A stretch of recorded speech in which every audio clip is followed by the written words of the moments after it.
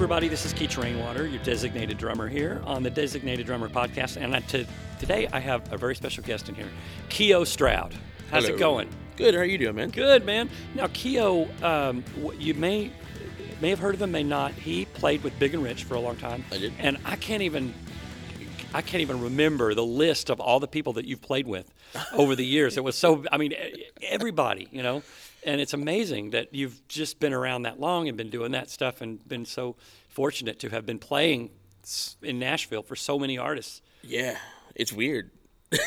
You must be good. You must be a really good drummer. It's a smile, man. It's a smile. I got a good smile going on. That's what it is, That's yeah. what it is. I got Cool. a good smile and a decent 2 and 4. So. All right, there you go. A good 4 on the floor, right? Yeah, for sure. And that. you count loud. You got to count loud. Yes. They don't like it when you don't count loud. Yeah, They're true. like, hey, where was 2? It's so true.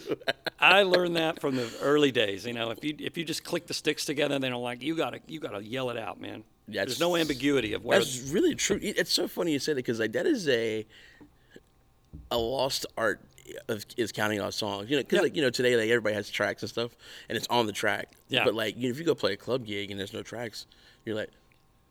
Yeah, right. Everybody's Everybody like, got, yeah, I learned Yeah. that, man. I think in my first real big professional gig where we were made records and that kind of thing, the lead singer just pulled me aside one time and said, "Dude, you've got to count that loud because there's all this stuff going on, and sometimes there's an intro where someone's playing a keyboard lick or something like that, and when I count that song in over whatever's going on, they got to be able to hear it." You gotta be able to hear it. Yep, that's true. And it's so funny. Speaking of count offs, I'm sure you've played in a million club dates and all that, and one of the funniest things about playing in country music is counting off songs.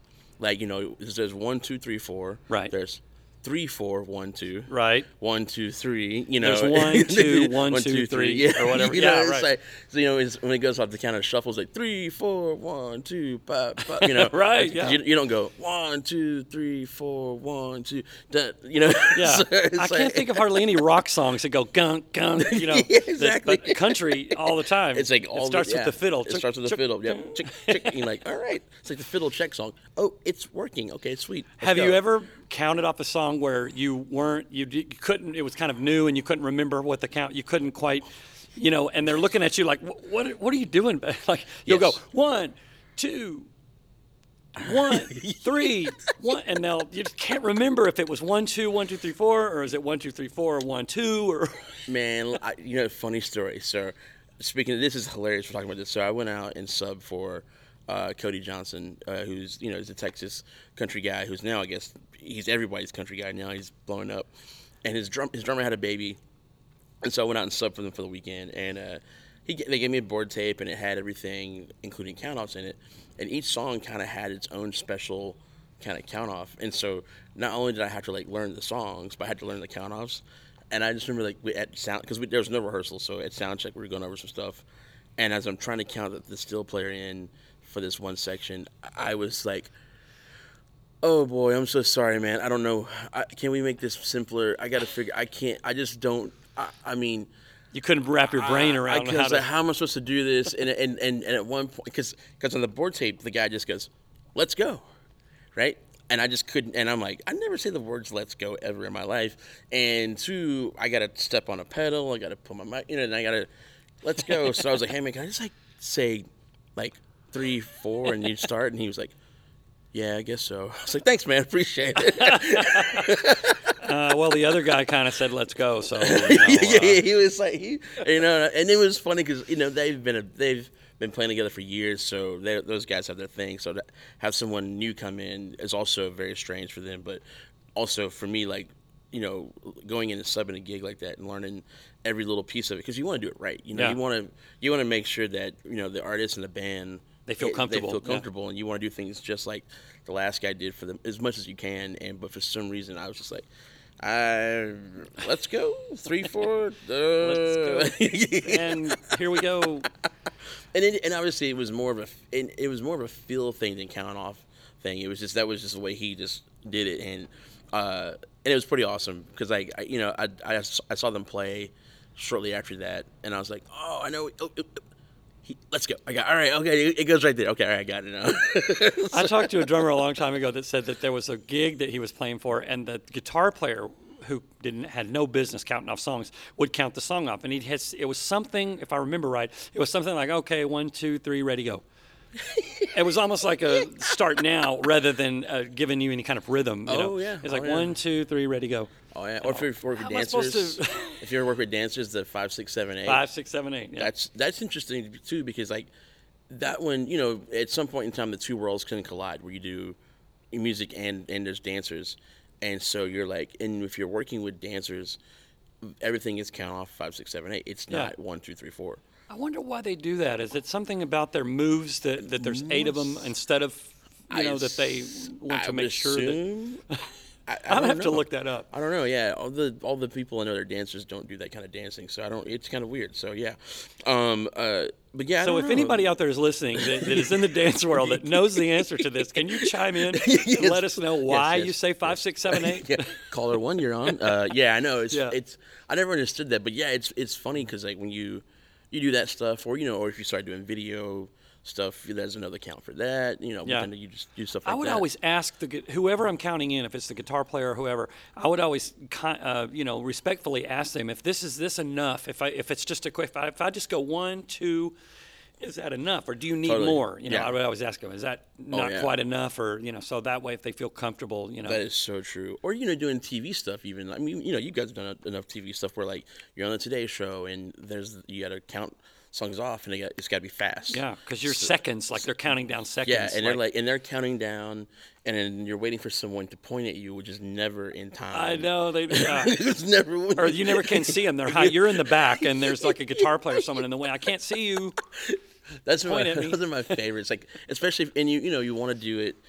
Actually, you don't have to always do this, but typically, TV is timed out to certain things, so. Yeah. You've had to speed the songs up sometimes to get them in, or you've had to cut certain sections. Edit cut out something. And so you want to do it to a click. So that's the only way to actually have it. If you play the song the way you arranged it, that's the only way it's going to be the same amount of time every time if you play it to a click. And it's so funny because sometimes it seems like when that hand comes down, and it's never when you want to go 1. Oh, it's always 2, I see what you, So it's like. 1, 2, 3, 4. And you try not to get frustrated. You have to wait for the next beat to come around in your ear monitor. And so we were talking about counting off, and it goes on forever. But because it's something I'm really weird about. But I was wondering in different languages, like do people count off songs? Do they go uno, dos, tres, cuatro, or whatever? And I was watching this clip of Manu Katché, and he does not actually say like. Numbers. He just goes ta ta ta ta like that. He says it. He says it as he's counting off, and I was like, I guess that makes sense because like not everybody speaks the same language. Yeah, and where's India or something? He's French actually. French, okay. Yeah, and it's funny because you're just like, I didn't think about that. Like you work with all these different people. Your native language is French. You know English, but but you might be working with some guy who's from Spain who speaks Spanish or somewhere else. But so the way you do it is you say this one thing, however many times you're supposed to say it, and everybody comes in. Yeah. Brilliant. That's good, yeah.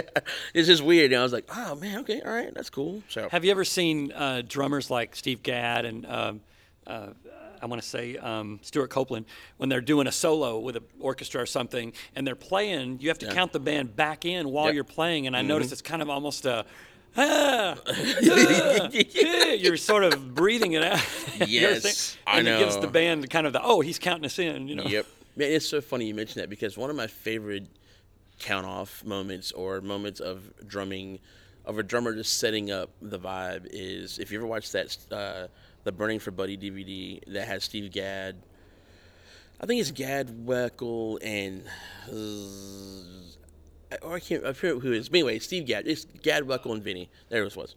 But the story I heard, and you can see it on the thing, is that basically backstage everybody is like, get the practice pads out and just ripping it up. And Steve Gadd has a metronome, and he's just listens to the metronome and he's singing like the melody of the song, right? And when you watch the DVD, as Steve Gadd is walking out, he is giving the band the tempo. Oh, I see. Yeah. As he's walking out, and so then when he sits down, and he goes, 1, 2, 3, 4, pop. Yeah. And the band is like tight. That's And I was awesome. like, I love that. Yeah. okay. So I started doing that. I mean, I couldn't do it I couldn't do it on the Big Rich because it's so loud. I can't be like, okay, guys, hey, we got this, But anything else that I can have, there's a long moment where I can set something up. I go, oh, okay, this is cool, because you basically him doing that let everybody know where we were. Yeah. And it gave everybody enough time to kind of for the bodies to settle. Because Yeah. after you play one song and you go into the next song, your body it's like working out. Yeah. It's like, which I don't do, but I've heard it's like working out. But it's like your body is doing a certain thing, and all of a sudden you want it to function at a different tempo. Yeah. And especially for a horn player who's using air to push a horn and all that. So it's just like, man, how brilliant is that to think about setting something up so everybody can kind of mellow down and then go for it, because so many times we, especially like in country music, we're going from song to song. There's no settling. time There's to- no time yeah, to settle right. in. So settling is just us playing it enough till we go, okay, this here, oh, this feels right. Oh, it's a little wonky, but we gonna nudge it. Okay, here we are. So yeah. I was in a gig a long time ago, Canyon, the band Canyon, and they had a drummer before me. They had a drummer. He was from France. Okay. Pat Hatt was his name. And the drummer they had before Pat was, he had the metronome and he would count everything off, very meticulous, and you would fall into a groove and you'd play.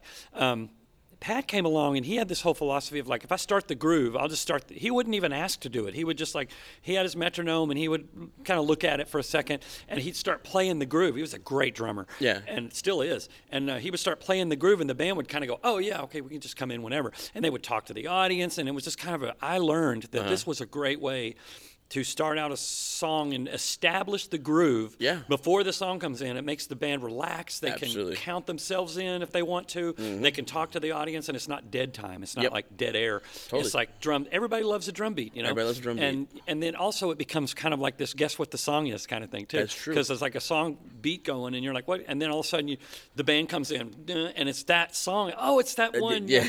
I love that. That I is learned. so true. Yeah. That's one of my favorite techniques of if you're not sure how to, come into a song, or if you want to talk to the audience for a little bit, just have that drum beat going a little That's bit. true. Yeah. It's nice. It sets it up. It can be hypnotic too, where like everybody's there. It's It gets filling everybody their in ears with rhythm and their Yep. brain. And so when they come in, there's no ambiguity about it. You know where the is beat so is. true. You know what the tempo is, and it really helps the intro of the song.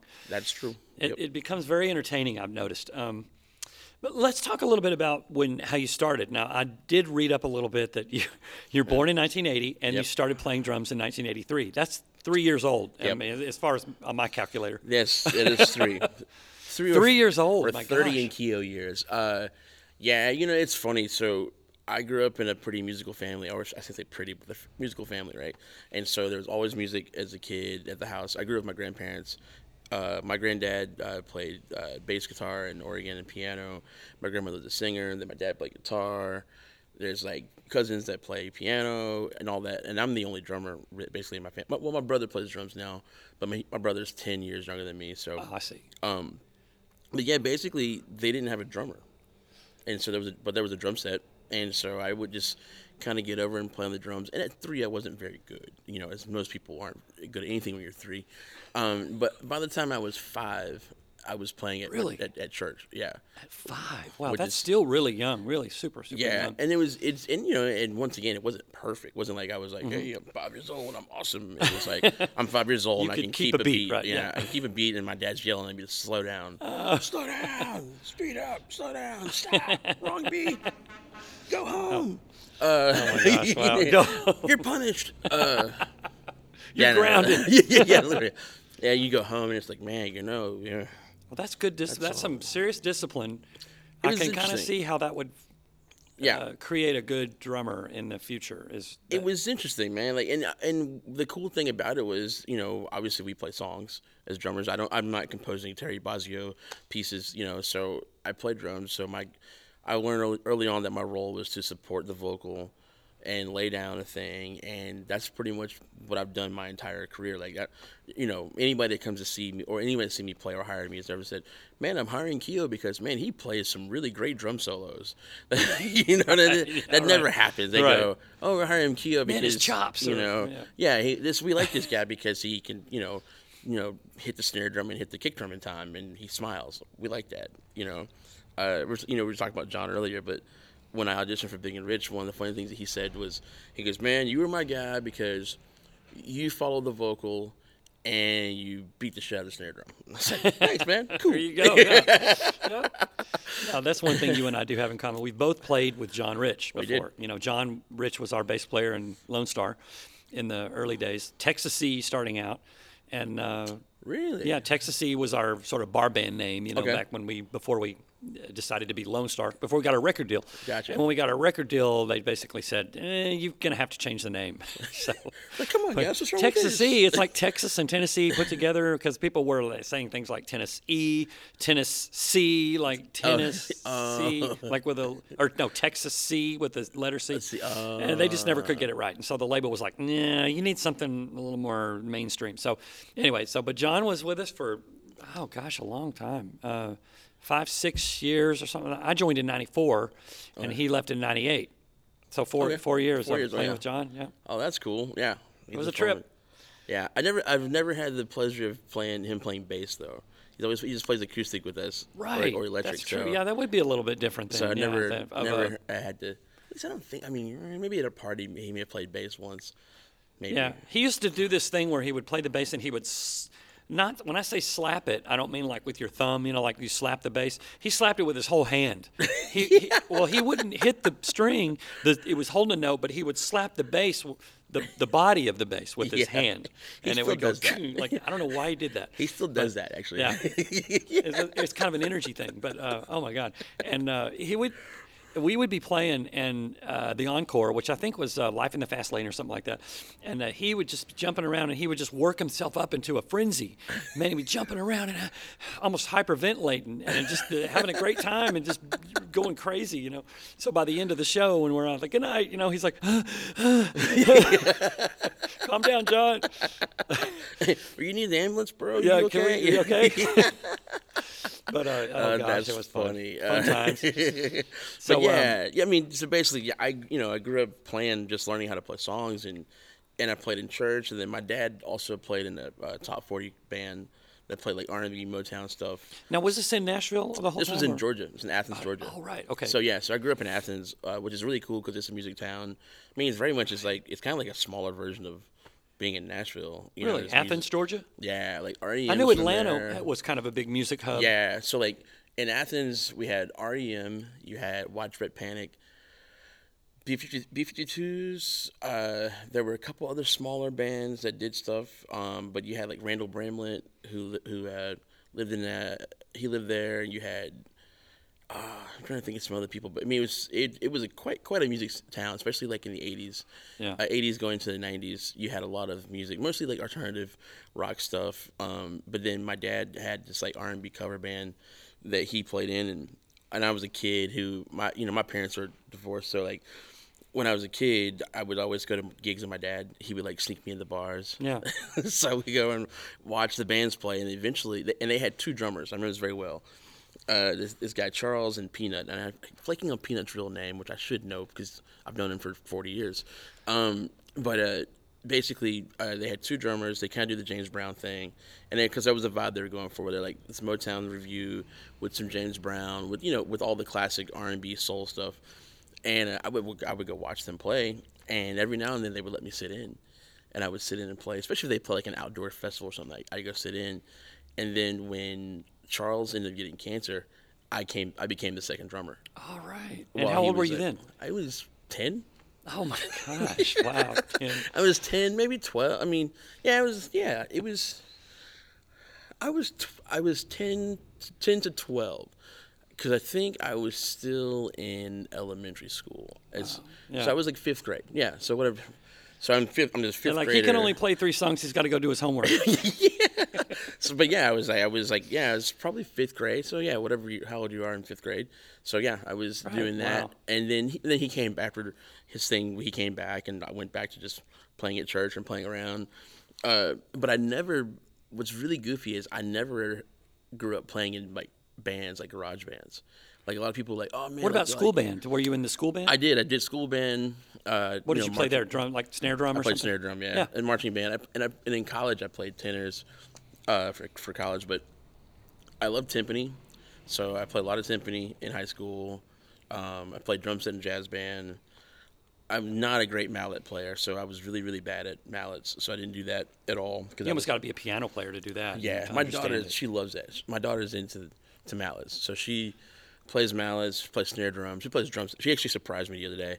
I said the other day, but a couple weeks ago, she was over and she sat down and just started playing drum set, and I was like, I didn't know you played that well. Wow. How old is she? She just turned 15. Oh, wow. That's Yeah. awesome. 15 yesterday, so happy birthday. Yeah. Happy birthday. What's her name? Her name's Ava. Ava? Yeah. Happy birthday, Ava. So, but yeah, it was pretty funny. She sat down and she played this. Was it Holiday by Green Day? Yeah. Which I'd kind of never really heard the song before because I live in a rock. But she did it, and I was like, "Whoa, all right. Oh, well, I guess you play drums too. Okay." Does she want a kit now? you So think, or- yeah, so I have to. Yeah, and we went over. It's so funny because she was in town, and we went over to Pearl. Like Pearl Drums is just south of here, and so we went over to say hey to some friends over there, and she saw this drum set, and she was like, "Dad, I want this," and I was like, "Honey, that's $5,000. You have a job. Right. Maybe maybe a graduation gift." There you go. Yeah. Let me put some money away first. Yeah, how about you start saving for it? So what was your first? So you always had drums around. You I never did. have sort of like your first kit or anything like that. Your first kit was basically Yeah. when you were born. Yeah, I had I got my own first because I was obviously I'm still little, by the way. I'm very short. I say very short, but I'm short. So the kick drum, the kit that I learned how to play drums on, was a very, very massive kit. It was, remember the Octopus kit by Ludwig? Okay. So yeah. it's basically 6 through 18, Oh my God. two Wow. 24s. Oh my goodness. So imagine, A 10-year-old, yeah. much less a 5-year-old. Yeah, On that. imagine little me doing that. So when I was 4, I think I was around 4. My dad bought me a 20-inch kick drum, and 12, 14, and and the drums, I think they were called Lotus. I've never, it's Japanese, cheap Right, Japanese okay. kit. I think it's called Lotus or whatever. And then the next year, my dad bought me a Pearl kit. So when I was 5, he bought me a Pearl kit. With the same size as the 20 and the. I Still small. ended up getting a 22, but we got 22, 12, 13, 16, one cymbal. I remember that very well. I had a Crash ride or something? Yeah, like a crash ride, Yeah. like a 20-inch crash ride. Now, I did notice, I was looking on your page, and one thing that just kind of, I noticed right away that I was like, wow, 16-inch hi-hats? Oh yeah. Oh my God! Oh, yeah. I mean, when I went to 15s, from 14s to 15s, that to me was just like 15s were huge because yeah. I saw Kenny Aronoff. Oh, yeah. I didn't see him, but I was setting up my drums in the studio, and they were just tearing his down because he had already left, doing a Jake Owen session or something like Oh, that. yeah, yeah. And they said, yeah, you just missed Kenny Aronoff. He was just here, and it was like there were still wood chips on the floor and stuff. And I looked over and it had 15-inch hi-hats, and I was like, that's so cool. Yeah. So when I'm been a Zildjian endorser forever, so the next time I ordered cymbals, I said, I'll try some of those 15-inch hi-hats, and I saw yours were 16, and I was 16, like, yeah. wow. Yeah, they're actually, it's funny, they're actually 16 and a half. Really? You actually measured it. Like, Well, I got to make them. oh, you did? So I got to go to Canada to the Sabian factory. Wow. Me, Nick Buda, Ben Caesar, Herb Schuker, we all went up. I've had Ben on my podcast before. Oh, Ben okay, Cesar, cool. Oh, yeah. Caesar. So Ben's like my best friend, by the Is way. he really? Yeah, Oh, that's he's cool. my homie. Like I see I him. noticed he was one of your inspirations. Yeah, I so- see him too much. We hang out way too much. I'll He's see him good. later today, actually. But he and I got to go up and make our own cymbals from at Sabian. That's awesome. And he has, so I have, mine are 16 and a half, and he has a 15-inch, sisters to them. Yeah. So we made 2 sets of those, and we made a set of Omni, ride cymbals together also. Do you decide how thick they're going to be and all that stuff? Or Yep. When you turn them and you do the turning? Yeah, so basically they had these cymbals. It's different, like nerding out about cymbals right now because it's pretty fun.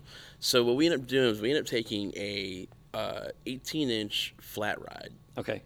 that was fairly thick, flat ride, and then we took a 17-inch orchestral top cymbal.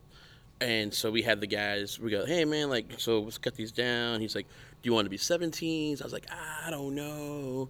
He goes, 16s? I was like, 16s. I go, can we do 16 and a half? And they go, Yeah. Yeah, sure. Yeah, we sure can. 16 and 3/4, maybe? Yes, sir. So that's what we did. They cut them down right there. Wow, that's great. And then we listened to them. Like, we just put them together. We heard them.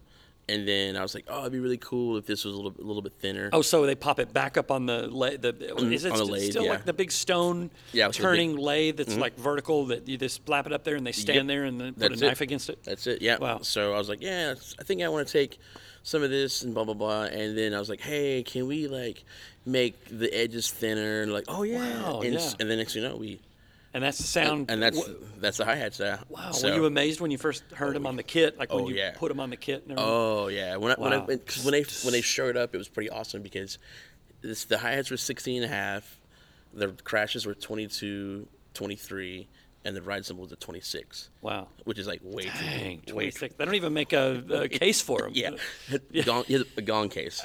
True story. They fit in the gong yeah. case. And the 26 crash ride Wow. with holes in it. And it sounded so cool and it was so fun. Anyway, it was. What's it that was so much one fun. that looks like a China symbol that has the holes? Oh, the set up ozone. Yeah, in a circle. yeah, the ozone symbol. What is that? What's the sound? What's the? It's just a drier you- kind of like a faster symbol. It just Yeah. kind of gets out of the way. Yeah. Like psst, kind cool. of thing. And then and while we were there, we actually made an octagon shaped one also. Remember they had the roctagons back in Remember the those? day? Yeah. So we have those and we put holes in that. And when I was wow, playing with, so cool. It's so funny when I was playing with Hank Jr. That was my main crash symbol. So Hank Junior 3, right? Hank Jr. Like Hank Jr. Jr. Hank. Oh, I'm sorry. I was thinking Yeah. Hank Williams. Hank Jr. Yeah. Okay. Yeah. So yeah, I know it's so funny because when I do say that, when people go, "Oh, you play with Hank 3," I was like, "Oh no, I play with his dad." Yeah. And It they go- was his dad. they go, Hank Jr. The only Hank Jr. And they go, Wow. "Really, him?" I go, "Yeah, I did that." Oh, okay, That's cool. cool. Are you that old? Yes. But yeah, it was funny, and that symbol's a 22. So I had a 22 Roctagon Ozone here. I put the 26 ride, a 24-inch China, and then the hi hats were just 16s. They weren't the other ones. Those were out with Big and Rich by that time because I did both gigs at the same time. I was doing Oh, wow. Hank's thing and Big and Rich like at the same time for I about. see how you do that. How do you about keep up 6 with all the months. songs for one thing? It was tough. It was songs and scheduling. It's Yeah. You spend a lot of time in the airport. You're just like, All right. oh, where am I going today? Who am I playing with? Okay, yeah. What do I need to study? What song do I need to listen to again? So And just but- pray that they don't add a song or that they don't make any changes. That's funny you say that because my first gig with Hank, second gig with Hank, he did do that.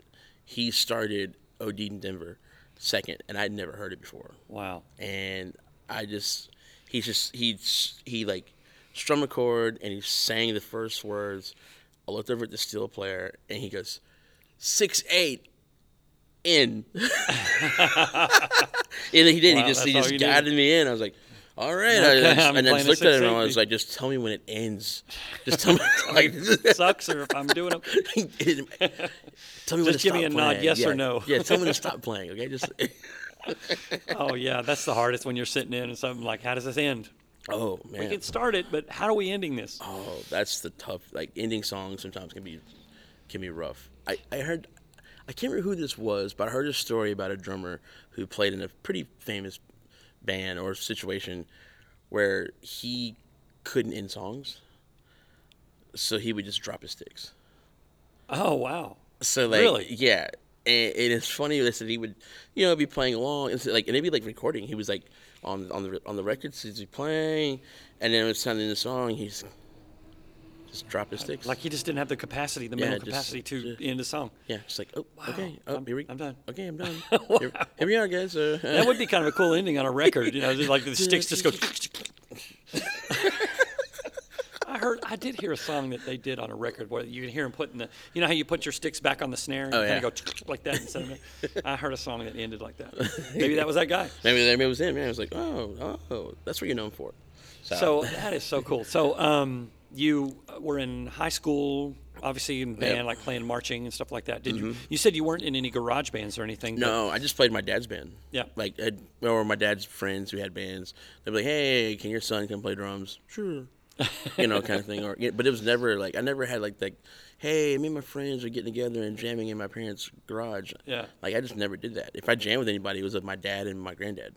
Wow, that's awesome. which is kind of and in a town like Athens where there's music everywhere, you yeah. think. So it was like, and yeah, I mean, no, there were bands all over, but I was just kind of this. So this would have been weirdo about kid. 92, 3, something like Yeah, that. I'm just kind of a weirdo kid who didn't really do much. I just like, I played drums and hung out with my folks.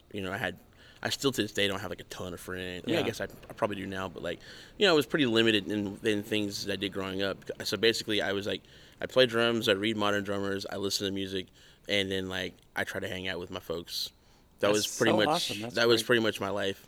What about practicing? Did you I did a lot of have a that. practice room that you could?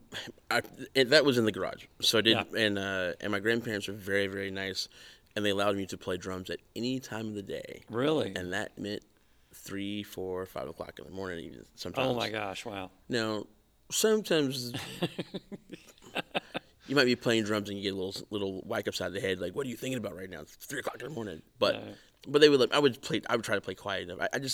It was so funny because like, I mean, I think we talked about this a little bit earlier, but like, I've had this great need and want to just be playing drums and to be a drummer. Like, I didn't know how to be a professional drummer, but I knew that I wanted to play drums, and I knew that I had this passion about the instrument and how I felt when I played the instrument, and that I wanted to be good. And I remember very well, I was like, my goal in life is I want to play drums for MC Hammer. Right. That's never happened. But it's funny that I had that, and then we're talking about high school. So when I get into high school, was it Brooks and Dunn? I forget when they hit the scene. So it was like 90. Early 90s. Yeah, Early 90s is when they kind of did a 91, thing. 92. And I had a stereo, and I just kind of was, going through and hit this country station that had no static, basically. Like, everything else was like, and then it was like, out in the country. I was like, oh, Wow, that's clear. yeah, that's clear. Well, I'm going to play to this. And that's how I learned how to play country music. Was that at one radio station worked Really? in my garage. And you would just play to whatever was on the I would just play. radio What, that yeah, night. I didn't have a clue who any of these people were. I didn't have a clue. Garth Brooks. Garth, yeah. who's that? What is that? Yeah, I didn't like and then and what's funny is I remember. So this would have been, I guess, yeah, like 90 whatever. I remember when Garth Brooks did the big tour, and they had the drums in the Shield, because all of my friends went to Atlanta to the Omni to go see it. I say friends, but kids Yeah. in high school, like that was like their big concert they went to go to. And I was like, oh, cool. Like, what songs is he sing? And they were telling me, I was like, oh, I think I hear him on my radio. I think I played to that before. I played that before. And so And then you went to the concert and you did. Oh yeah, I know that song. yeah, and then CMT came along, with GAC and CMT Mm-hmm. came along, and then I was like, oh, that's who sings. Oh, that's the person. Yeah. I started to Putting two and two together, yeah. putting two and two together, and one of the funniest things I remember very well, Wade Hayes, The Day She Left Tulsa. I remember that video very well. It was like one of the first country videos Yeah. I saw, and then fast forward years later, that was my first country gig in Oh Nashville. wow, that's right, Wade Hayes. Okay. Yeah, I did the Wade Hayes thing, and cool. it was just funny to go back and see that. And what's really funny is my dad had to sing a song at a wedding, and it was Amazed. Really? And so it's actually a really funny story.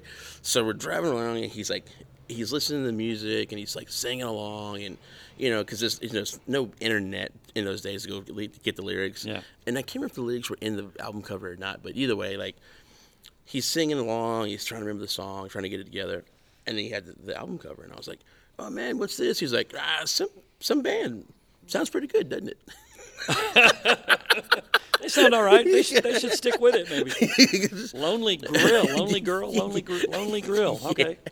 And it was so funny because he was like, I was like, oh, cool, man. And then once again, years later, like, I meet all of you guys.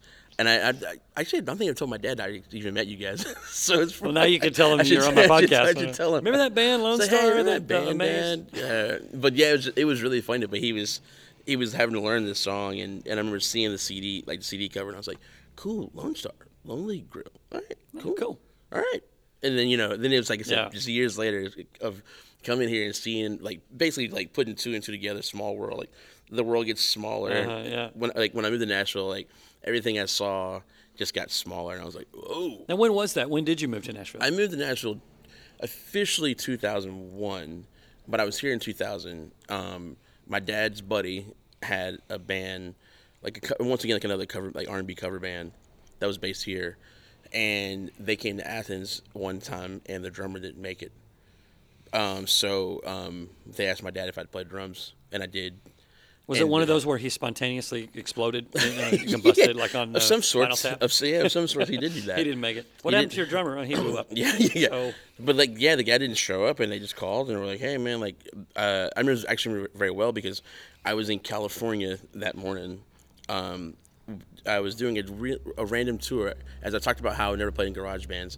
I never played in a garage band, but I did play in a band called Flood City Shootout for like one tour. They were opening for, oh my god, Southern Culture on the Skids. I think that's the name of the band. That Okay. sounds like a really long name, but I think they were opening for them. So they knew I played drums. So that was like kind of my first hired gun gig.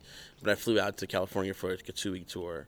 cool. While out there, my great grandfather died, so I had to fly home. So I flew home. I flew home for the funeral. Came home, did the funeral. I was there. I was back at home, and my dad's buddy goes, "Hey man, your son want to play drums?" So I did. I played drums, and when we were done, he's like, "If you want to move to Nashville, man, you start in 2 weeks." Wow. And So I was like, "Okay." that's awesome. Yeah, that's another thing you and I have in common. We both moved to Nashville with a gig. Yeah. Like with it. Like you have a job playing drums, just find a place to live. Pretty That's much, only- that was it. Yeah, yeah. and it was funny because I crashed on the bass player's couch, because I was still in college. So I did go to college for like 2 years, or 2.5 years. So I would go to school. I would drive back to Georgia, not to Athens, but to Atlanta, basically, which is only 4 hours from here, right? I think that's right. Yeah. I would drive back there, go to school Monday through Wednesday, and then Wednesday night when I was done, I'd drive back to Nashville, go see the Wooten Brothers play Wednesday night. Oh, yeah, And right. then we would play Thursday, Friday, Saturday. The SEC circuit basically with this cover band, and then it's always like frat party on Thursday, some sort of club on Friday, and then Saturday be a wedding. That was kind of how we rolled, and I did that for a year and a half before getting the Wade Hayes thing, which Wow, is cool. I guess that's 2002 or 2003. Because at one point in time I was doing both of those because I was like, because I remember people saying, "Hey man, you get a country gig, it's good for the summer, but the winter, nothing. Yeah, And I see. unless you get a big gig, nobody's gonna keep paying you." So I kept that other cover big gig going. That's cool. And then until the point where I got too busy to do it, and I was like, okay, buy a cover band gig. All right, I'm doing. I guess I'm you a go. country guy now. So I am now a country drummer. I'm now a country drummer. I just got my first cowboy hat like 2 years ago though, so Yeah. I'm a little late on that part of it. But The one training for a country drummer is got to count 1, 2, 3, 4, 1, 2. that's That's it. Yeah. Once you know that, dun, dun, dun. I played in a band down in Texas where the fiddle player was the leader of the band, and he used to start off the songs, every song, with chunk, chunk, chunk, even Cocaine by Clapton. Eric Clapton. It was like chunk, chunk, da da da da da da da. Swear to God, every song was chunk, chunk. Oh, That's pretty But, funny. that's the stuff you got to learn being a country drummer. You That's gotta true. learn how to adapt to That's that. that, and you got the cross stick, man. The You cross gotta- stick, you got to have a strong You cross gotta have stick. a strong cross stick. If not, it's over. Or you have the Elise's the D. The D4, yeah, D4. with the polecat, With the polecat, pole yes. that you hit it, and it would. Yeah, we had that for so long, and finally our guitar player said, "Why don't you just play the stick, like the real stick?" And I was just like, "Well, because sometimes when I'm a loud snare hitter, Yep. so when I hit the stick, it's quiet in comparison." He said, "Well, learn how to hit that stick harder." So I did. Yeah. I did. I learned from this Cajun guy how to you drop this, you find the sweet spot, and I take a Sharpie and mark it where the sweet spot, where I put the butt of the stick down, and you drop it and you hold you let it drop and you Yep. just hold it in place with the edge of your hand, so you Yep. let it kind of ring Let a it little ring, bit. yep. And that, man, I tell you, Yep. It's like playing the works. clave. Like Yeah, it's like, Yep. yeah. And if you don't have that sweet spot, it just doesn't sound the same. So true. Because like Vinny Colaiuta has one of the loudest cross sticks. If you ever see him play cross, it's like, wow. And he has a tight snare, I think, to amplify it even more. Yep. Right? Yeah. And I was like, man, like, how's he doing that? And I was talking to my buddy Marcus Finney. He was like, hey, man, like, you got to let that thing go. Like, you got to let it go. You don't hold on to it. You hold on to it. You just, you basically do a thing. You're throwing it. You're just keeping it from rolling away, That's basically, with the edge of your hand. Yeah. And for years, I had calluses right here. I still do on the edge of my hand from just holding that stick there, from popping that thing and holding it, Yep. But, yeah. So let's see, 2002, 3, you were Wade Hayes and just taking pretty much any gig that you could when you weren't, Oh, yeah, because I was like, well, here I am, very broke. Because, you have a gig, even in the early 2000s, I can't remember how much money we were making, but like, if you're playing Thursday, Friday, Saturday steady, and you're making more than $200 a show, you're doing $600 a week. In Nashville in those days, $600 a week was fine. You could live off $600 a week. You could pay to get an apartment for $500 or $600 a month or something. Man, like that. my first apartment in Nashville was $380. Wow, nice. Now that place is $1,400. Of course, yeah. But I got in on I got in on a deal. I had to sign. Looking back on it, it was stupid. I signed a 3-year lease. Wow, that's odd. Yeah, and that's how I got it so cheap. Oh, I see. Yeah, okay. Because they were like, "Oh, where are you going to be here?" And then when it was time to re-up it, it was like it went up $200. Oh yeah, right. Which was still cheap. That was like $580. So in a way, it's a good thing. You got locked in for 3 years. And so it was cool. Cheap but rent for 3 years. Okay, I took it. Yeah, it was great. That was just hope that your neighbors are kind. That was another story. That's a different story. I even found a dude floating dead in our pool one What? day. Yeah, it was crazy. Like I went to go. I was doing laundry, and I was like, some guy, okay, face early. Down. Yeah, it was holding his breath. It was funny because I just saw someone. I was like, I guess that's early to be floating around the pool, whatever. In his clothes. Yes, and so then I put my clothes in the laundry and I walked back, and I was like, he's in the same position. So I just walked up and I was like, oh. That's not good. And by that time, the girls that work in the office were coming in, and so I waited outside the office. I was like, "Hey guys, there's a dead guy in the pool." Don't scream, don't freak out. And they were like, "You're joking," because I got to know them. I was always late with my rent, so I got to know them very well. And I was like, "They're like, no," and I was like, "No, seriously." So like, just go ahead and call whatever 911 or whatever it is. Don't even go look. Just do it. The guy's dead. And they were like, okay. So, but anyway, that's talking about random stories of living in places. But that's one of them. That and my car got broken into several times also, which is like the welcome to Nashville. I'm not sure that happened to you or not. I had the same thing happen to me. The very first time I came to Nashville to rehearse with the guys, I didn't even have a place to stay yet. And I had a couple cameras and a cell phone in 1994. There weren't a lot of cell phones back then, but you had like a kind of a car phone. Oh, yeah. Not a bag. It's one step up from a bag phone, basically. Okay, yeah. Just a big kind of heavy brick thing. And they stole that, and they stole a couple of cameras and stuff out of my truck while we were rehearsing in the rehearsal place in West Nashville somewhere. So it was like, welcome to Nashville. That is like the welcome to Nashville. It's yeah, like, totally. Your car got broken into. Cool. Well, the good news is you got a gig. The bad news is you just had all your stuff stolen. So good luck with that. I know. I was at I forget the name of the place now. A Boardwalk Cafe, I think is what it was called. That was the first time it happened. I was like playing a gig, and then it came out, and I was like, well, I don't have any golf clubs anymore. Good thing is I don't like golf, so I'm okay with them being gone. I don't have to worry about those green fees now. Or a place to store them or anything like that. But I kind of wanted the symbols that were in there. Okay. Oh, man. All right. That was it's probably happened 10 times though, which is goofy. It's horrible to say. Man, my car's been broken into 10 times. I live in Nashville, but only 10? What? Yeah. Oh, you're lucky. Yeah, it's like, So now, did you start playing in the studio? Where you probably since you were a kid, but I mean, like when you came to Nashville, did you start getting calls for doing some sessions? I'm trying to think of the first. Actually, the first session I did in Nashville was for those karaoke sound alike things. Okay, yeah, that's interesting. I did some of those.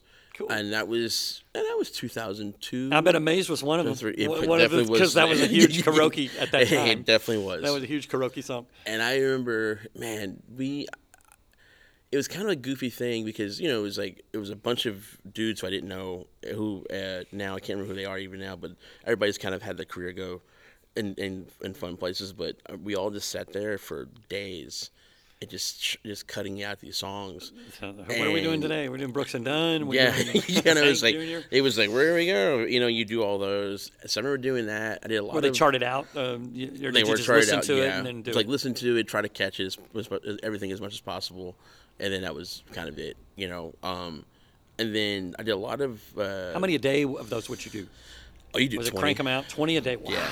Wow. Yeah, you just there. Did it pay pretty good, or was it like kind of? It was no, it wasn't very good actually. It was horrible. It was like I think we even got like limited press for it, like you know. Oh, really? So it was like 3 sessions a day. So it was like what, $700 I think Yeah. for the day, which in those days bad, that was yeah. good Could play money. You know, drums. yeah, play drums today. I know, you know, Good training too, I would say. For in the It was studio. great, yeah. And I think we did like 4 or 5 days of that, and then I did a bunch of like random like projects for people, just like, hey man, like you play drums and I want to record a song, and my buddy's got a studio. I'm trying to get this demo to give to Yeah. you know whoever else can, you know. I got $25, and he was like, yeah, you know. Sure. And I remember one time talking to Greg Morrow about it. I was like, man, like I want to be where you are. I want to be doing this thing. And he said, take every session you can take. Yeah. He goes, just make sure they pay you something. Yeah. I'm gonna go, Right. okay, all right. And so that's what I did. And some of it turned into other things. Some of it never turned to anything at all. Yeah. It's experience. It's You know, it's actual yeah. physical experience of doing it. You know. Exactly. And one of the fun things that kind of came from that was from doing it. I got to meet a bunch of different people. So I'm forgetting what year this is, but let's just say 2005. It's 2004 or 5. I think it was 2005. 2004. There we go. Sorry, I'm like going back and forth in my brain. 2004. I'm at home in that same apartment complex, and a buddy of mine calls and says, "Hey man, can you come play this gig? The drummer broke his foot." And I was like, "Sure, when's the gig?" He said, 30 minutes ago. Oh my God. I go, right now. "Well, would I have to bring a drum set?" And he was like, "Yes." I was like, "Well, I'll Can be I there." take a shower? And No. I was like, "Oh, well, I'll be there in 15 minutes. Like, let me pack, you know, because, you know, Nashville, you get anywhere in 15 minutes in those days." So I was like, all right, cool. So I did. I packed up a kick snare hat, you know, and I drove down to Judge Bean's, which was off of Wedgwood at that time. And I met this guy, Clint Ingersoll, who was a songwriter, he had this gig. I forget what day it was. It was like a Monday, Tuesday, Wednesday, or Thursday. It wasn't a Friday. One of those days, but it wasn't Friday. So anyway, I played the one gig with him, and it went well. And Clint liked me. I liked Clint. I liked everybody in the band. And the next week, they were like, "Hey, man, so the drummer still has a broken foot. So want to play?" And I was like, "Yeah." And it was an easy gig, 2 hours, you know, as opposed to the 4-hour gig. It's 2 Right, hours. And then you got like $75 and food, which was like sweet. There you go. I was like, fat guy likes to eat. I like barbecue. All right, let's do this. And then, but Clint was a songwriter. Yeah. He had a pub deal, and so he wrote with a bunch of different people, like Jeremy Spillman, and you know, like Zach Brown, Randy Rogers, Wade Bowen, Stoney. You know, he wrote with Trent Wellman. He wrote with all these different dudes who were kind of up and comers as songwriters and artists at that time. You know, And you got to play on their demos or whatever. and that was the deal. So Clint was like, "Hey man, like I like the way you play. Like, do you do session stuff?" And I was like, "Of course." "Oh yeah, I do session stuff." And so he was like, "Man, I'm gonna get you in on my stuff." And so he did. And so I played on most of Clint's demos, which then led me to doing some of the Randy Rogers demos. I did stuff for Arliss Albritton, Al Anderson, all these random people that just started, you know, they started calling me, and Eddie Bears was super nice. He would throw me demos if he was like double booked or something. That's Mark awesome. Beckett would do the same thing. And so the next thing you know, I kind of had like this strange like demo session career.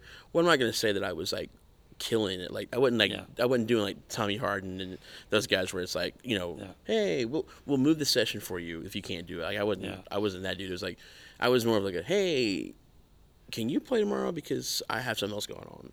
And I was like, yes, I can play tomorrow. And some of it was then people calling and wanting me also to do it, which was great, which is fun. I did that for probably 4 or 5 years, but I was also touring with this guy Rodney Crowell. I say this guy, but with Rodney Crowell. Rodney Crowell. Wow. And Rodney used me on some of his stuff, and then some of his friends would use me, which turned to be like his ex-wife, like Roseanne. It'd be some. I never did an Emmy record, I don't think, but I did some. We did some like Will Kimbrough, did some stuff with him, like Jed Hughes. What was the first actual record that you played on, like actual that you could buy and? What's funny? Well, the first actual record I did I was like 15. Oh, okay, okay, right. I did a record with my dad for like a gospel thing. That was like the first. That must have been quite the experience, being it was a good drummer that you were, because But I you've been had playing a since lot you were to 3. learn. But all of a sudden now you're in the studio where everything is more scrutinized and more like down to the wire. That was a lot to learn. I was like, Yeah. oh man. Did you play to a click then, or Well- were you expected, or did you just lay down a groove? That's the funny thing. Yes, but I could not do it. And it was very weird. So I got called in to do this. It's a very humbling story in a lot of ways, where like I just couldn't. We do all it. have those. Like, we all have those like, I moments just- of like, okay, I know like, not to do that just- again. I was like, I'm a horrible drummer. I can't play to a click. I never even thought about playing to a click. Like, what's this clicking thing, right? And so I could play to the radio, but I can't play to a click. I remember very well. So the guy that was co-producing it with my dad, this guy named Don, he just said, "Hey man, so like, time is money. You play great, but you can't play to a click." And he was like, "So we're gonna bring someone else in to play drums." And I was like, crushed, because but at Yeah. the same time I get it. I'm like, I This is understand. what I do. I, This is what I yeah, wanna do. I can't do this. So yeah, you guys bring someone else. And then he literally said, he goes, "We're gonna go to lunch, and I'm gonna leave the metronome going, and it's in your headphones, and it's a drum kit." And I was like, okay, I get what you're saying. So they went to lunch, and I stayed, and I played I played just me playing drums with the click. Yeah. And within an hour, this sounds hilarious. Within an hour, I was good. Was it a thing where you just brought the volume up more and you could like live it and breathe it instead of it being getting lost? It was. I was intimidated by it. Yeah. Okay. And then obviously if the rest of the band is kind of waving, Yeah. and I just grew up with the thing where you just go with the band kind of thing, and it's like, oh no, this is it right here. You do this thing, and so after an hour of that, I did it, and we came in and we tracked a different song, and they were like, okay, so you can do this. I go, yeah. I accidentally learned how to play to a click. All of a Yeah, I sudden just during didn't know. lunch. Yeah, I just starving, didn't but, know let's how to play. do this. But yeah, and it was, and so that was kind of how that happened with that. That was I was 15. So was it sort of like from then on, you could play to a click from Yeah. that sort of from that moment on? Yeah, I could do it, heightened, like, I got to learn this. and it was hilarious. I used to like, Yeah. so I would just wake up every day and play through. Like I had a Tam Rhythm watch. I would yeah. put it on, and I would just start using it every day. Yeah. I still do that to some degree. I remember, and what's so funny is the next time I did a session, which was like 6 months after that, I went to sleep listening to the metronome. Oh, wow. I put it on 60 BPM, and I just went to sleep to it, which is super annoying, by the way. Right. Very annoying. But I was very. I'd read somewhere that someone did that, and I was like, I'm gonna do it. I'm gonna do it, and it works. It's like I can't say I have the best time in the world, but but I was doing everything I could to make sure that I would never get replaced on something like that. Yeah, right. So Make sure it's sort of tattooed in your brain in some way, exactly, yeah. And I think, and so we're talking about the first record. The first record I think I did in Nashville was with Beth Nielsen Chapman. That was in 2004. I cannot remember the name of the record at all, which is horrible. So I should know that. But that came at a recommendation of Rodney Crowell. Yeah. He recommended for that session, which I thought was really cool, and I ended up doing that. And then the next thing I did, the record never came out, but it's actually really funny. Rodney recorded a record called Sex and Gasoline that we did in Nashville, and then he was like, I think I want to do something different. So he re-recorded that entire record in California with a whole other band and a totally different vibe. And that's the record that came out, which is a great record. So no one's like, I was not mad about it. I was like, well, it'd been cool to have that out, but whatever. But he did that. So and then Imagine just having the freedom to do that. To just say, yeah, you know what? Tell your record label that all this money you spent and time and effort on this, I'm just going to kind of switch. You're like Steely Dan would do. Yeah, you know? yeah, And they'd exactly, bring in a yeah. whole nother band the next Yeah. day and to do the same song with Yeah. a whole different great band. and it's actually funny you mentioned Steely Dan because that record in '95 when I was a kid, the reference to Steely Dan came up for the first time. Yeah. I'd never heard this band before, called Steely Dan. Wow. And I was like, wow, what's a Steely Dan? Who's Steely Yeah. Dan? I don't get this. And you put the headphones on and you're just like, wow. And the guy played me. Oh he my played me Bad Blood and Sisters. Oh, and I was God, like, yeah. oh, I like this. Oh, this Yeah. is good. Okay, I'm down with this. So You learned the Purdy Shuffle. I at did. that time, I right? learned the Party Shuffle. That was, and it was funny because my grandmother had this record from Aretha Franklin, the Amazing Grace live record. That's Bernard Purdy on drums. Right. Wow. Yeah, it's the King Curtis band with Bernard on drums, the whole thing, and it's funny because it's like that same dude did that, and he's on the Steely Dan record. And you're like, wow, this is so cool. I found that out a little bit later that there was the same guy on those records, but I was like, man, this is kind of cool. All right, I get this guy's thing, and I kind of went down this rabbit hole of studying Bernard from Wow. listening to Steely Dan and some of that stuff, but. He's a good study or a good case for, being a drummer in the studio. You're either part of the problem or you're part of the solution. Yeah. Be the solution. Be the one like, yeah, we like what he's doing. Let's do that again. Yep. You like you so much for what you do, you bring to the table that Exactly. they're going to call you again and say, oh, God, he was so great. Oh, Instead yeah. of like, it was, he kept up, Yep. So, yeah, and then and so then through the years of being in Nashville, like I said, mostly a lot of demos, some independent records, and then fast forward a few years ago, I guess now, I guess it's now 8 years ago, I did the first record with Kev Mo. Oh, right. Oh, how was that? That must That have was been great. That was amazing. the Blues Americana record. And I said that was 8 years ago, but it may have been like maybe 7 years ago.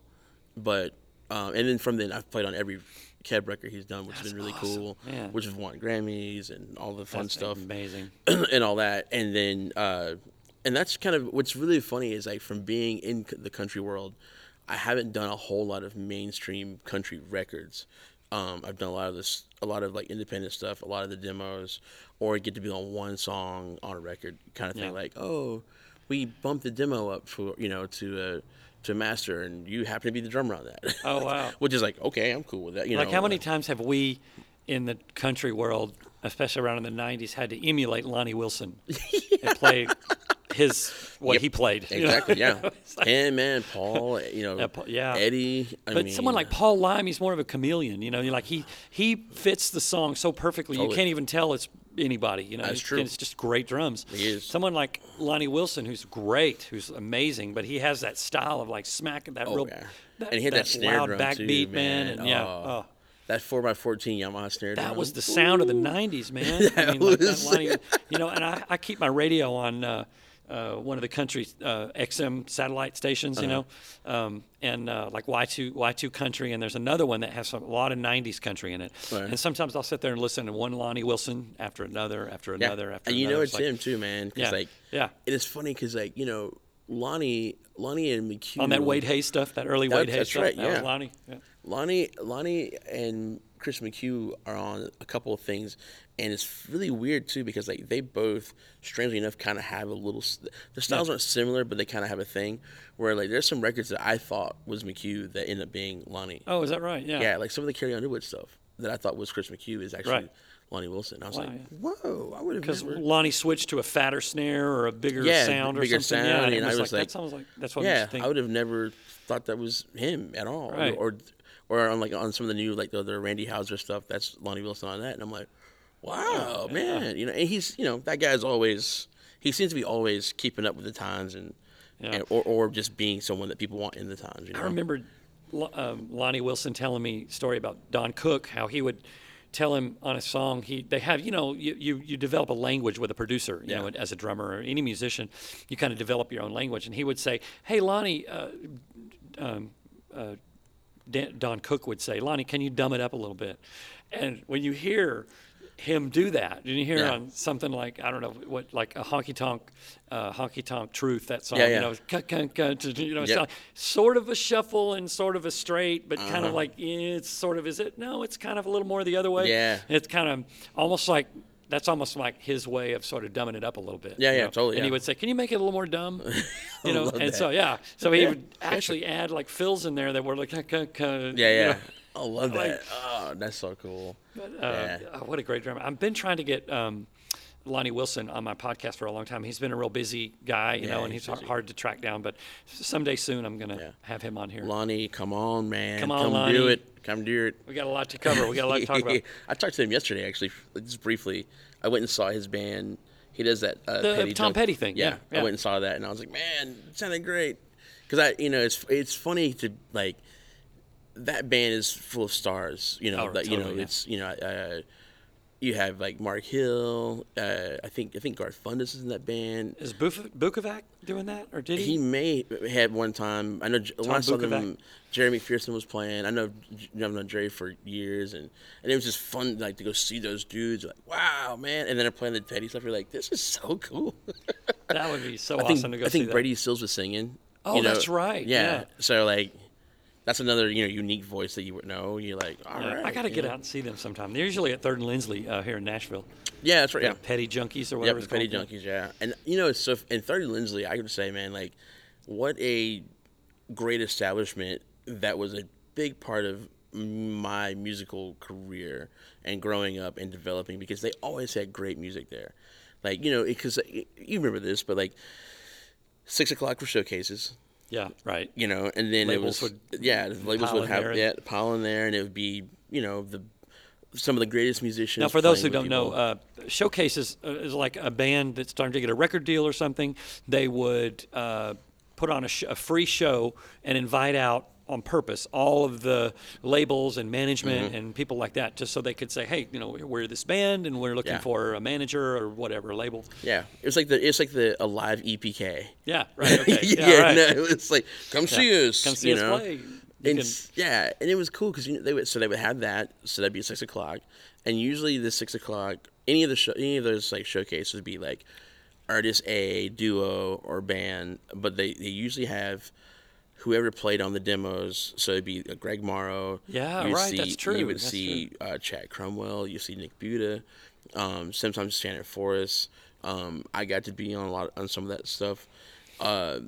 Not that I'm anywhere near as cool as those guys, but I got You got to be. Own it. You gotta I own got it. some of those calls because they couldn't do them, but in between that place and also in Exit In, but so you had the showcase thing, and then at 8 o'clock you had some other kind of gig, and then late night you'd have some kind of like funk jazz thing that was happening, and the fact that they would do that like 7 nights a week for a young kid like myself, like trying to figure out the scene, trying to meet musicians and all that. It's like you would just go where the music was. Like Broadway at that time was kind of it was a place that you went to party, not necessarily to hear great music. And there's nothing. You mean against, Broadway in Nashville, like on Nashville, Broadway yeah. Street? Yeah, right. And it wasn't. And there's nothing against people playing at that time, because there was some great players playing at that time, especially during the week.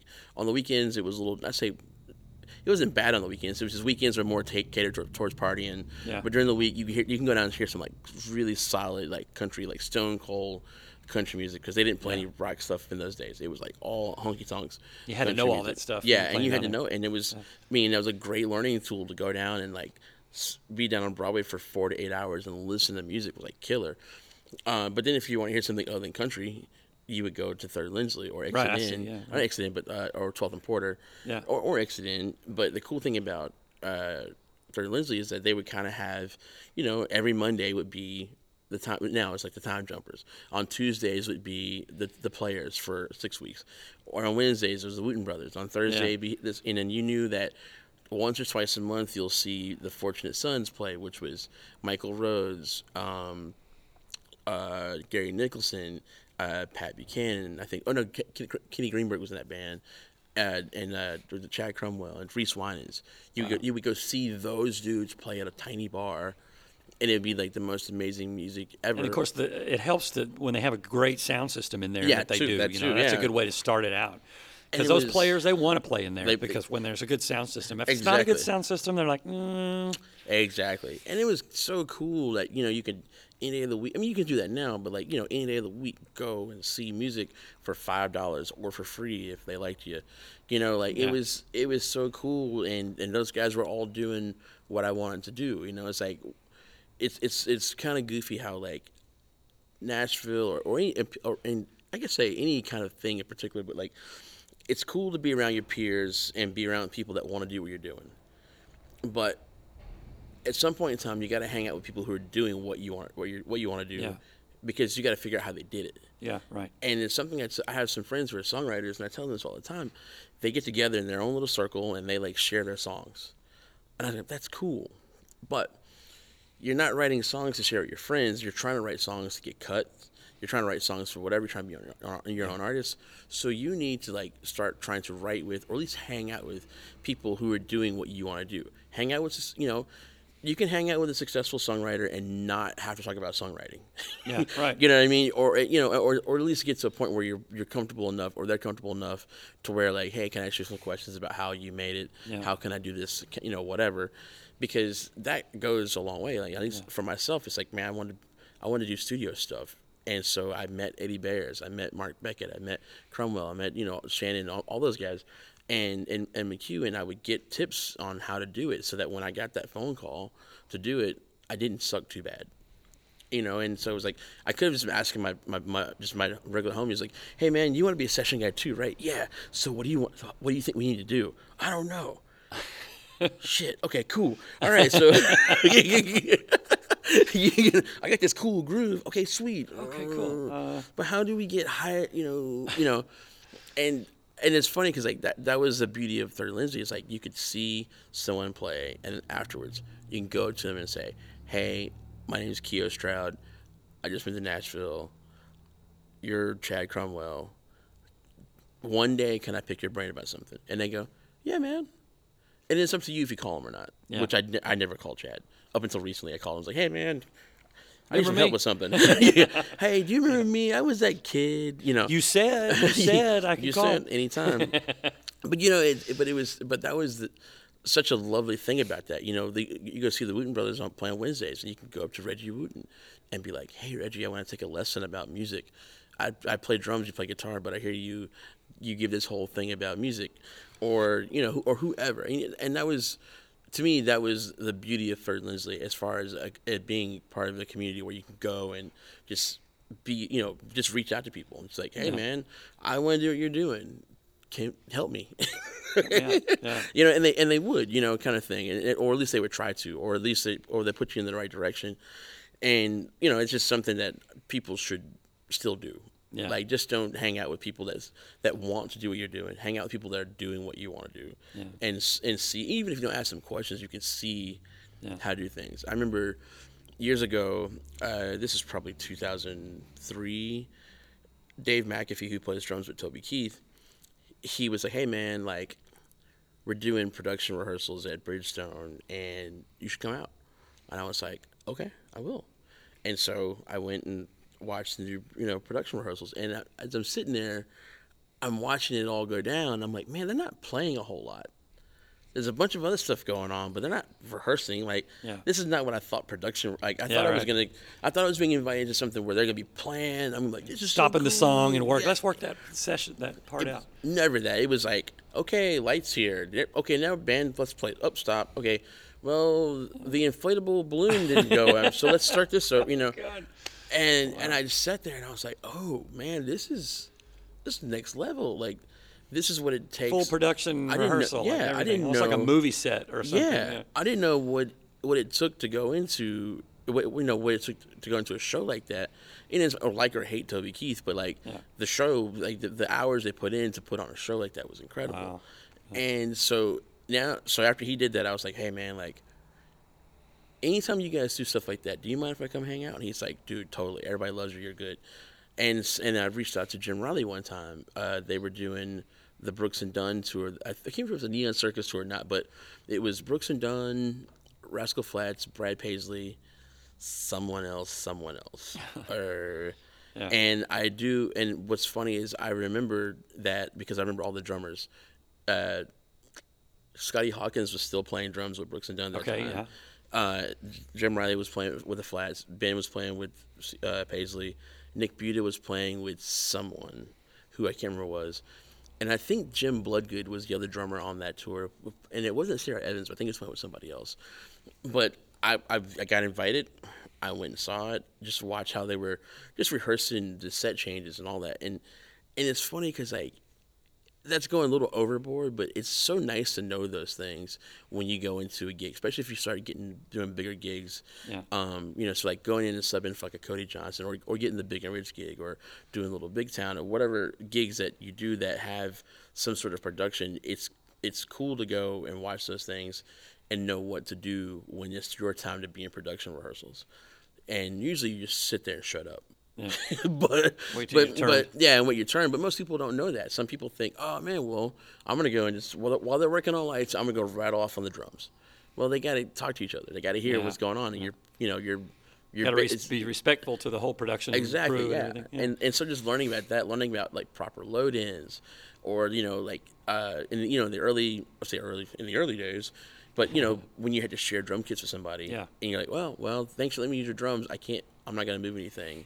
Yeah. And just realizing how to do that. Yeah. I remember one time, Wade opened for Joe Nichols for something, and Ron Ganaway was playing drums with Joe Nichols. Yeah, right. And Ron Ganaway's a foot taller than me.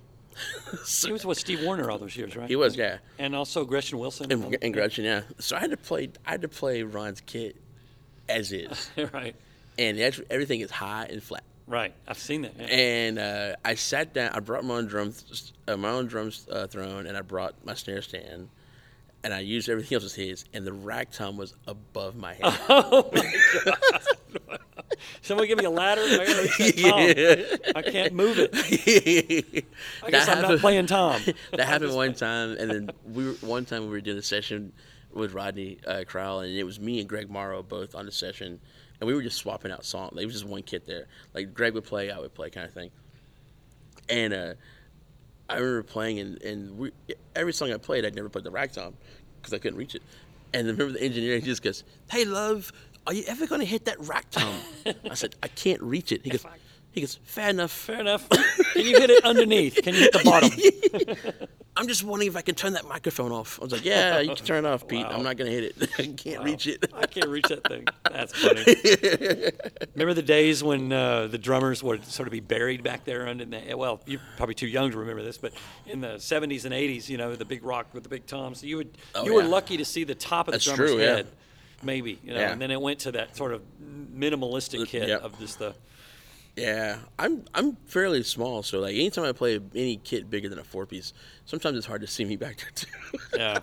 I just started sitting higher though. I set very low. Yeah. I say very low. I set low, which is normal for me, but I set low for a long time, and just recently I raised my seat to being higher than you would think. Yeah. Because I'm 5'4", sure, I think. So maybe 5'2", but whatever. I raised my seat up. I went. I did PASIC a few years ago, which is the Percussive Art Society, their international convention. I did a clinic there, and I was there for most of the week, and I got to see this guy Ash Sohn play, who's like this British guy who is like the session meister, killer, great drummer. Like, what's the name again? His name's Ash Sohn. Ash Sohn. Soan. I'll have to look that up. Killer drummer. Like, you would love him. He's like he can do funny, creative stuff. When I say funny, but fun, creative stuff. But he also is like just a pocket dude, just like, and he's got a great like kind of like halftime Purdy shuffle or Picaro shuffle thing going on. It's killer. But I remember seeing him play, and Ash is a little bit taller than me, and he sat fairly high, and I was like, Yeah. why are you sitting so high? I started talking to him, and I was like, "Hey, man, why are you sitting so high?" And he was like, "Because I want to." No, anyway,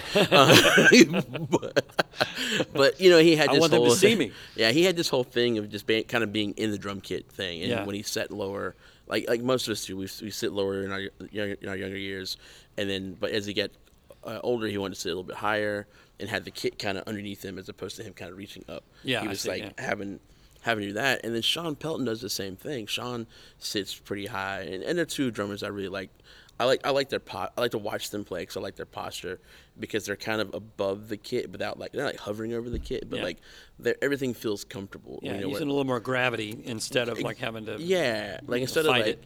yeah, like because you see those clips of the early years of Vinny Colaiuta where he's sitting like Yeah. 9 inches off the ground. You're like that can't be good Yeah. for your back or anything. Oh, right. You know, your so- knees are higher than your waist. You know, and you're like Yeah, and so I started sitting a little bit higher, and then last year with Big and Rich, my kit was 226s. oh, I see. Yeah. So I had to sit higher Yeah. because everything was lost higher. back there. Everything was higher. Like I played 10, 12, 13, 16, 20, and Wow. then played 226s and 222s. A 20-inch floor tom. Yeah. Wow. I always thought an 18 was massive. Yeah. But man, a 20 is. Yeah, and so I had to sit higher for that too. Yeah. and that was great. But what was really funny is I played both bass drums at the time. You're not, because I am a little shorter. Playing 226s, my legs were a bit further apart than I Right, wanted of them course, to be. yeah. So I was And like, your okay. hi hat would be like way over there. Hi Right. hat was way over there too. So eventually I hit up Pearl and I was like, hey guys, I need two 22-inch kick drums.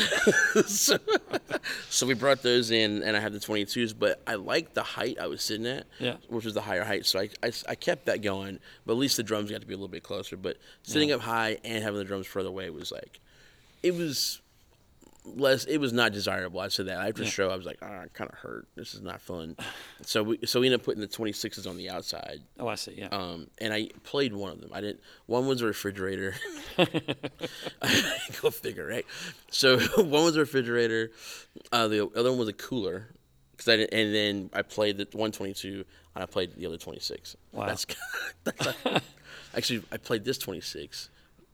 Is 2-Foot Fred still around? Is he still doing anything? I think he lives in Indiana. He comes out Oh, I every see. now and then. Yeah. We still Cowboy Troy's still out there though. Oh, cool. He's I love Cowboy Troy. He's great. I saw him yesterday. Saw him 2 days ago. He That's was cool. John had an event at his house, and so I saw Troy. And actually, it's funny. I saw Troy Gretchen, Tim Rushlow. cool. I saw actually Richard McDonald was there. Yeah. All these random people were playing at John's house, and we were the backing band. Oh, yeah. Which is also I like kinda his house fun. with the stage and everything in there. Yeah, It's pretty wild. It's pretty cool, and that was and it's like to circle back to that, but it's like it's really funny. One of the cool things about playing with John was that he always had these house things, Yeah. and so and his band is a house band, so you never know who's showing up, Right. and so You're expected to know kind of some things, or at yeah, least be able to yeah, pull like, it out. It's like, hey, so Dave Mustaine's coming. Oh, that's cool. Okay. You guys know. Let me Google that real quick. yeah. You're like, YouTube? yeah, like, okay, so what songs does he want to do? And he's like, well, he wants to do Symphony of Destruction. Okay. That's what I can look up. Oh, all right. Well, that's a tough one. Okay. And Dee Snider's coming by the house. Okay, cool. All right. Twisted Sister. Oak Ridge Boys. Okay, sweet. Little John. Who? What? Wow. So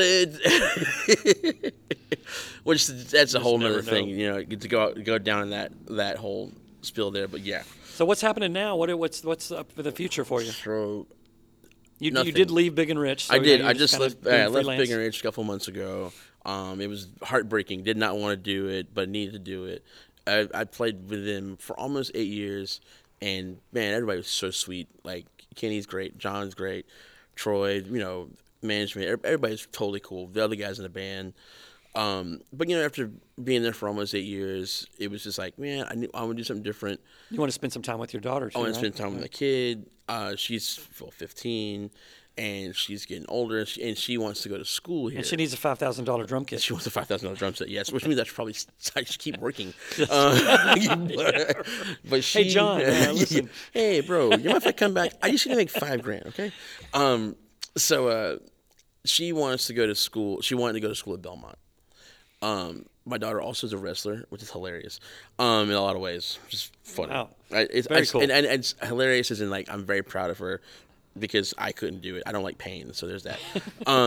But she wanted to go. She wants to go to Belmont or MTSU or Vanderbilt. So I was like, all right, cool. Well, then this is the perfect time for me to be home, for you to come to Nashville more often, because he lives in Wisconsin. Come to Nashville more often and just visit, get a lay of the land, and see if you actually want to live here. Because, she could also go to school where she wants. She's a smart kid, does what she wants to do, but it gives me an opportunity to hang out with her.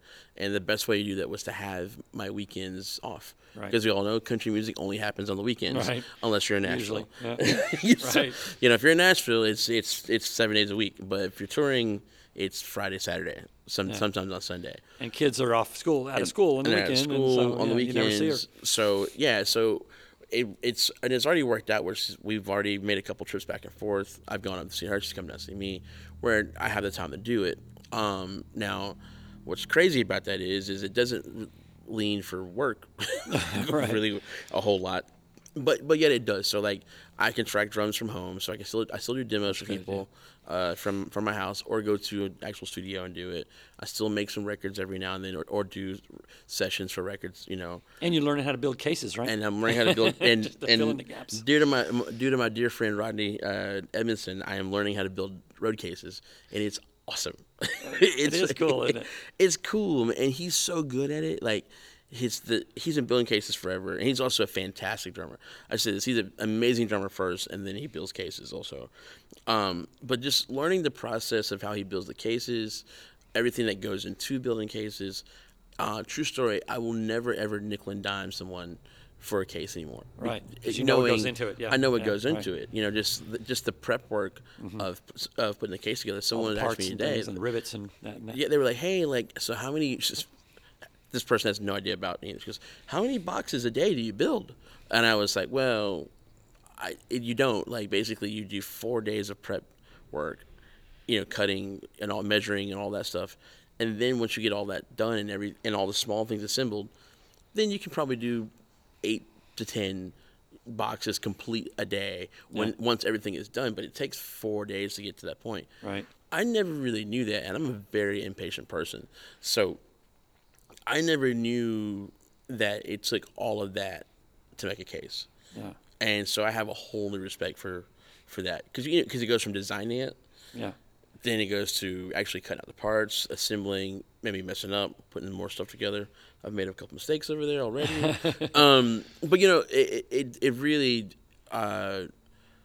made me respect that skill a lot more. Or any sort of, like, carpentry skill, where, like, you measure, you cut, and being exact, and then just, like you have drum cases where it's like, wow, how do you fit all of these drums in this one thing? Right. And you're like, okay, well, someone literally had to sit there and do the math. Figure on it out and measure it out. And Yeah, I've measure- had to do that before where they say, okay, how do you want this case to go? Yeah. So you have to figure out, well, I got this drum, and I want these two on top of each other with a little divider in between. Exactly, yeah.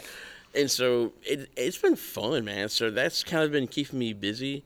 It's funny because I'm as strange as it is, like I'm not doing it necessarily as a job, as more of as I'm home, I want something to do, and it just happens to pay money also. Because I'm still playing music. Like I play bar gigs in town.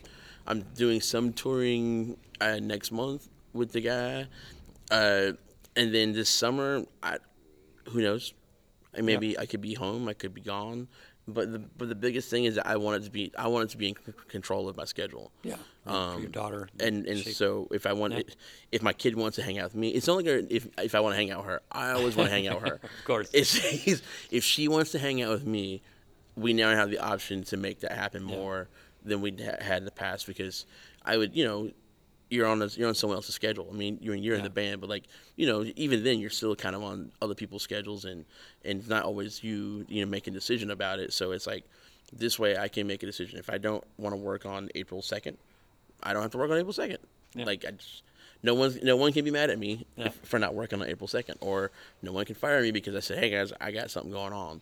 You know what I mean? And I also feel like my kid has made more sacrifices than I have when it comes to that stuff, where it's like, "Hey, I'm going to come see you," and it's like, "Oh, we have a gig now. Yeah, I right. can't." And she's been cool. She's like, "Oh, Dad, I get it. It's cool. Like, you're fine." And I go, "It's not, is it, bro? I mean, yeah, it's part of life, but Yeah. is it really fine? I don't think so." But so with all that being said, I'm home now at the moment to focus on doing more sessions, playing in town, learning how to build cases. There you go. Yeah. You And never then know. and then who knows? Like, if obviously if the right thing, if John Fogerty calls me like right now and says, "Hey, Keo, will you come play this summer?" I'm probably gonna say yes. Of course, yeah. I'm probably gonna be like, "Yeah, man, I'll do that." Yeah, John Fogerty. Yeah, Heck yeah. Brooks and Dunn calls. Yeah, I'll do it. Okay. So we'll nice just to have we'll just see. choices. It'd be nice to have choices, and it's nice to. As silly as it sounds, it's nice to, especially with the case thing. It's nice to not focus on music 24/7. Yeah. Right. You know what I mean? Like, it's like you spend 20, 30, 40 years of your life every day waking up going, okay, drums, music business. Because like Yeah. you basically wake up and you're like, we're all a business. So you wake up and you go, all right, how do I keep my business afloat? That's what you do when you wake up in the morning. You're like, what do I have to do to keep my business afloat? Okay, do I need to play some more gigs here? How do I get to this next level? How do I do this? How? Yeah. And after it's like it's 5 hours of you like thinking about something and you haven't figured out anything. Except for like, oh, I'm gonna go drink over here a little bit later. I mean, that's the only thing you have is like you're gonna go to Red Door and have a drink, as opposed to like, have you really figured out something? And the cool thing is, for me right now, it's like I'm going in and I'm literally just like I'm working with my hands. I'm learning a different skill, so my focus is there, which puts some of the other stuff on the back burner, which is great. Some of the stuff that used to bother me, like, oh my God, I have to do this, I gotta do this. And it's like, you don't have to do that. Like, I don't have to go to Forks and buy a snare drum today. Yeah. I'm doing it because I'm bored. I don't need, I don't have to, I don't have to, get a new cymbal. I don't have to get a new road case. I don't have to do any of these things. I'm doing them because I'm bored, and I was on Instagram and I saw that someone else had one. I want one now, Yeah. So it's like, but now it's like, man, you know what? This is good for me. I get to step away from it. It's like being on an airplane. On an airplane before you had internet on an airplane. Yeah, right. It's like reading a book. It's very much as satisfying as reading a book. Good mental health. Yeah. Yeah, where it's like if you read a book and you do it right, you find yourself in the book. Yeah. Right. Well, I kind of find myself into the case thing. It's as silly as that sounds. Like I go, okay, all right, I just grommet here. That different grommet. I've lost the grommets. Right. So cool, man. but anyway. All that being said, it's been fun, and it's also helped me kind of go back to being a kid because I listen to music all day. I'm not having to learn a bunch of songs every day. I'm actually just like going back Listening and to it listening for enjoyment. And you can listen to whatever you want to. You don't have to. Exactly. You're not forced to listen to these songs or that song. I know, it's like, I mean, I was like listening to like Seven Dust today. I was like, this is cool, and then they went from that to Rosemary Clooney. Like I spent like the past 3 hours listening to Rosemary Clooney songs. Wow. Which I never really listened to Rosemary Clooney before until today. And it's like, man, this is dope. This is cool. Like, that's cool. Well, I had to ask you that because, like, when we talked earlier, you said something like, "Well, I'll be there in a little bit. I'm working. I'm building some cases today." I was like, huh? What? Yeah, it's fun. I'm just there a couple of days a week, but it's fun. Man. And you have a good buddy that works there, and they say, "Hey, you want to come watch? You want to come help me build cases?" They're like, "Yeah." Yeah, I know. And it's cool because one of the things we love about Rodney is like I don't know how old he is, but he's 60 something, I think. But the best part about it is he is very up to date with music. So depending on the day, if I'm not listening to my own stuff, he has a PA back there, and it's like Pantera. Oh, wow. Or nice. like yesterday it was like Tony McAlpine. Imagine making your living making cases all day and listening to music, and just like the day would slip away and you'd be like, yeah, it's like, I mean, I was there yesterday. I was supposed to leave yesterday at 1. And at 5:30, I left. Yeah, there you go. Because we were just like we were listening to music and just joking around. Environment. It was cool. So. Well, thank you so much for coming by here and talking to me and everything. It's been so cool. I know, yeah, man. And I've learned so much about you and your career and what you've done. And I didn't really know you before. I mean, I've met you before, but I never really knew your hiry, and it's really We've good met a few times. Yeah. Talk to you, and there's someone else that's played with John Rich. John Rich stories. I know. It's funny. The first time I met you. You guys were doing rehearsals at Soundcheck, and I think I'm trying to get this right. I think Marty Ware was your sound guy. Okay, all right. And I came to see Marty. Yeah. Okay. Right. Marty Ware. And you guys were in between drum techs, and and they were like, "Hey man, you should come by like and see if you're interested in being Keith's drum tech."